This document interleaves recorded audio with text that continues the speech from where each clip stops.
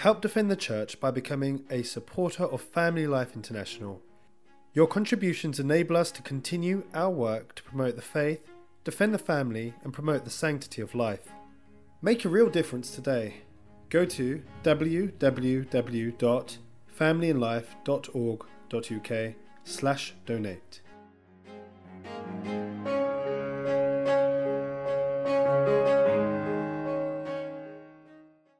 The Lord be with you. And with your spirit. A reading from the Holy Gospel according to John. Jesus stayed in Galilee. He could not stay in Judea because the Jews were out to kill him.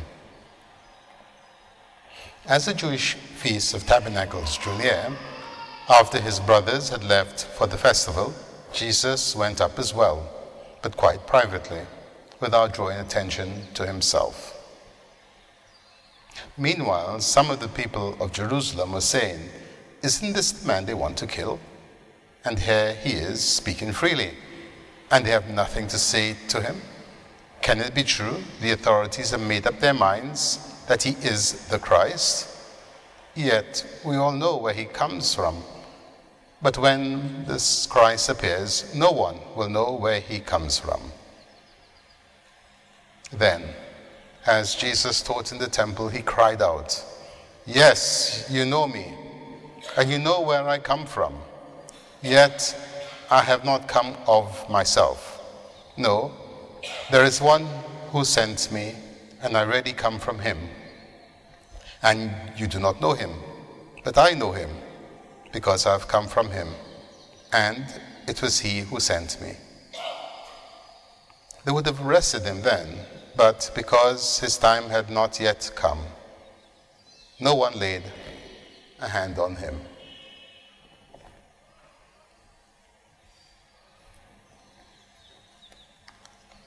The Gospel of the Lord. Praise to you, Lord Jesus Christ.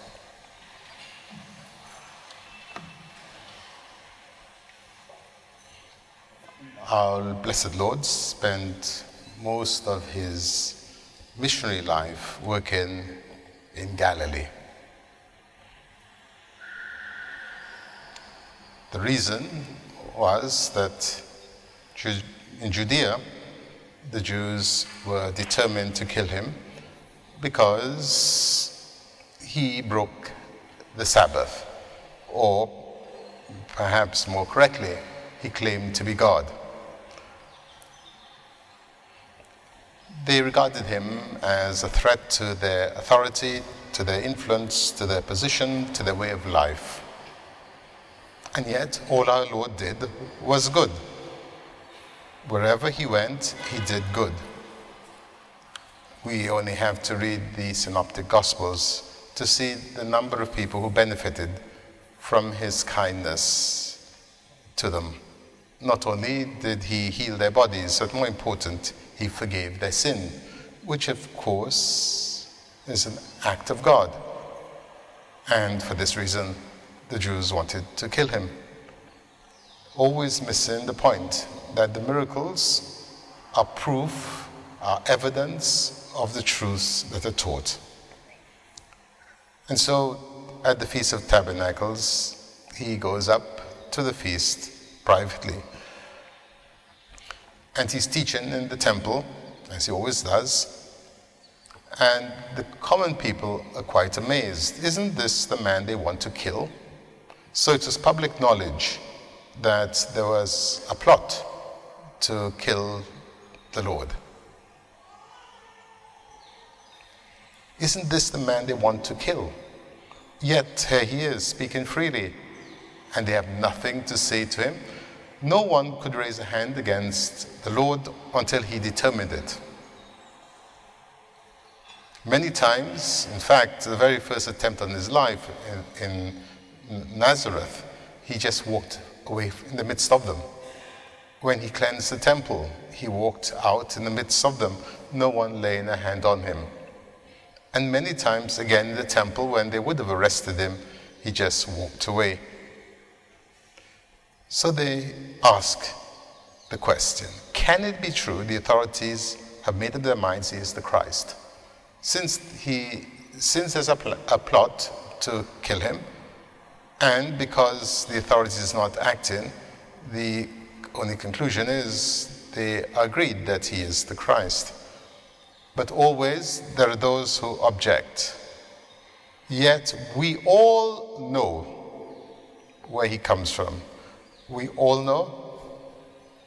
Whenever people are not sure of their position, they include other people in it. So they have a particular position. They know that it's not valid. So they bring in other people to support it. We all know where he comes from. But when the Christ appears, no one will know where he comes from. And here we have a conundrum. When the wise men came to Jerusalem, where is he that's born the infant king of the Jews? The priests pointed to Bethlehem. So, they knew he was born in Bethlehem. When Philip went to find Nathanael, we found the one Moses spoke of. He's Jesus of Nazareth. From Nazareth, can anything come from that place? Yet, he was called a Nazarene. He was raised in Nazareth.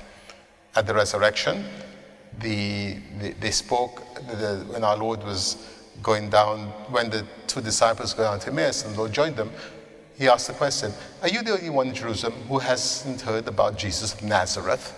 So certainly there was knowledge of where he came from in his human nature. What was not known was his divine origin. And again, the prophet Isaiah says, of his generation no one can tell, because his eternal generation by the Father was unknown to any creature. So, in a sense, both are true. But we can only see that the distinction between the two when we recognize that our Lord has two origins. One from eternity, from the Father, the other in time from his mother, one person with two natures. And so our Lord answers the query, or rather, he explicates it. Jesus taught in the temple, cried out, yes, you know me, and you know where I come from, in my human nature. Yet I have not come of myself, in my divine nature. No, there's one who sent me, I really come from him. So his personhood, his personality, he receives from the Father. He is divine. He is God, the second person of the Blessed Trinity. And you do not know him. If you do not know him, you do not know me, as our Lord himself says. Anyone who knows the Son knows the Father. You cannot know one without knowing the other. And so he goes on to say, you do not know him, but I know him because I have come from him, and it is he who sent me. And so when we look at our Lord, what is it that there should be such hatred of him? And we get the answer from the Book of Wisdom. Let us lie in wait for the virtuous man. And that is the problem. In a wicked world, virtue is hated. In the world in which we live today, those who try to live a virtuous life will be persecuted. You can be sure of it. Why? Let us lie in wait for him, because he annoys us and opposes our way of life. And that's the problem with evil. Evil is quite content. In fact, evil likes company. But if there is only one person who opposes it, or doesn't even oppose it, one person who does not indulge, immediately we have hatred, persecution, and even plans for assassination. This is what it says. He opposes our way of life, reproaches us for our breaches of the law, and accuses us of playing false to our upbringing. He claims to have knowledge of God and calls himself the Son of the Lord, which indeed our Lord did.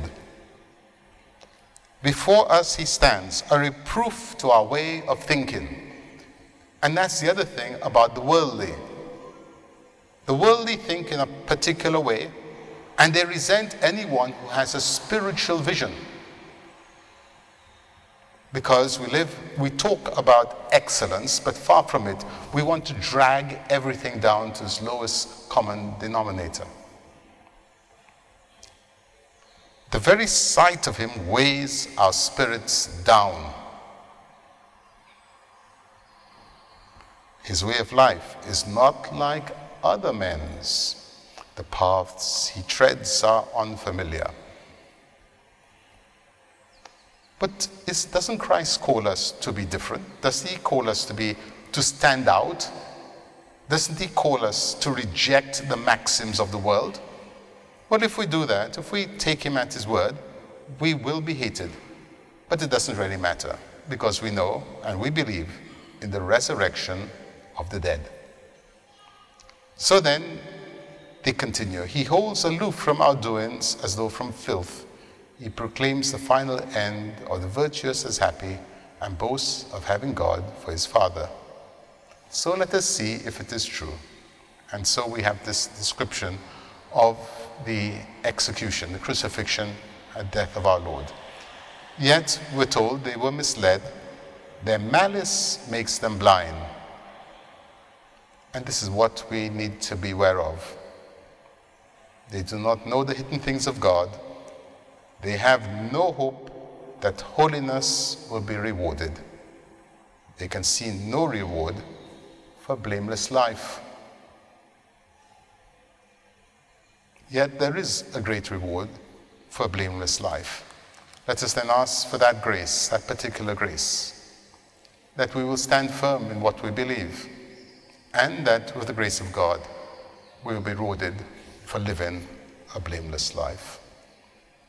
In the name of the Father, the Son, and the Holy Spirit. This MP3 recording has been made available by Family Life International. Help us to make many more available in order to promote our Catholic faith. Go to www.familyandlife.org.uk and donate today.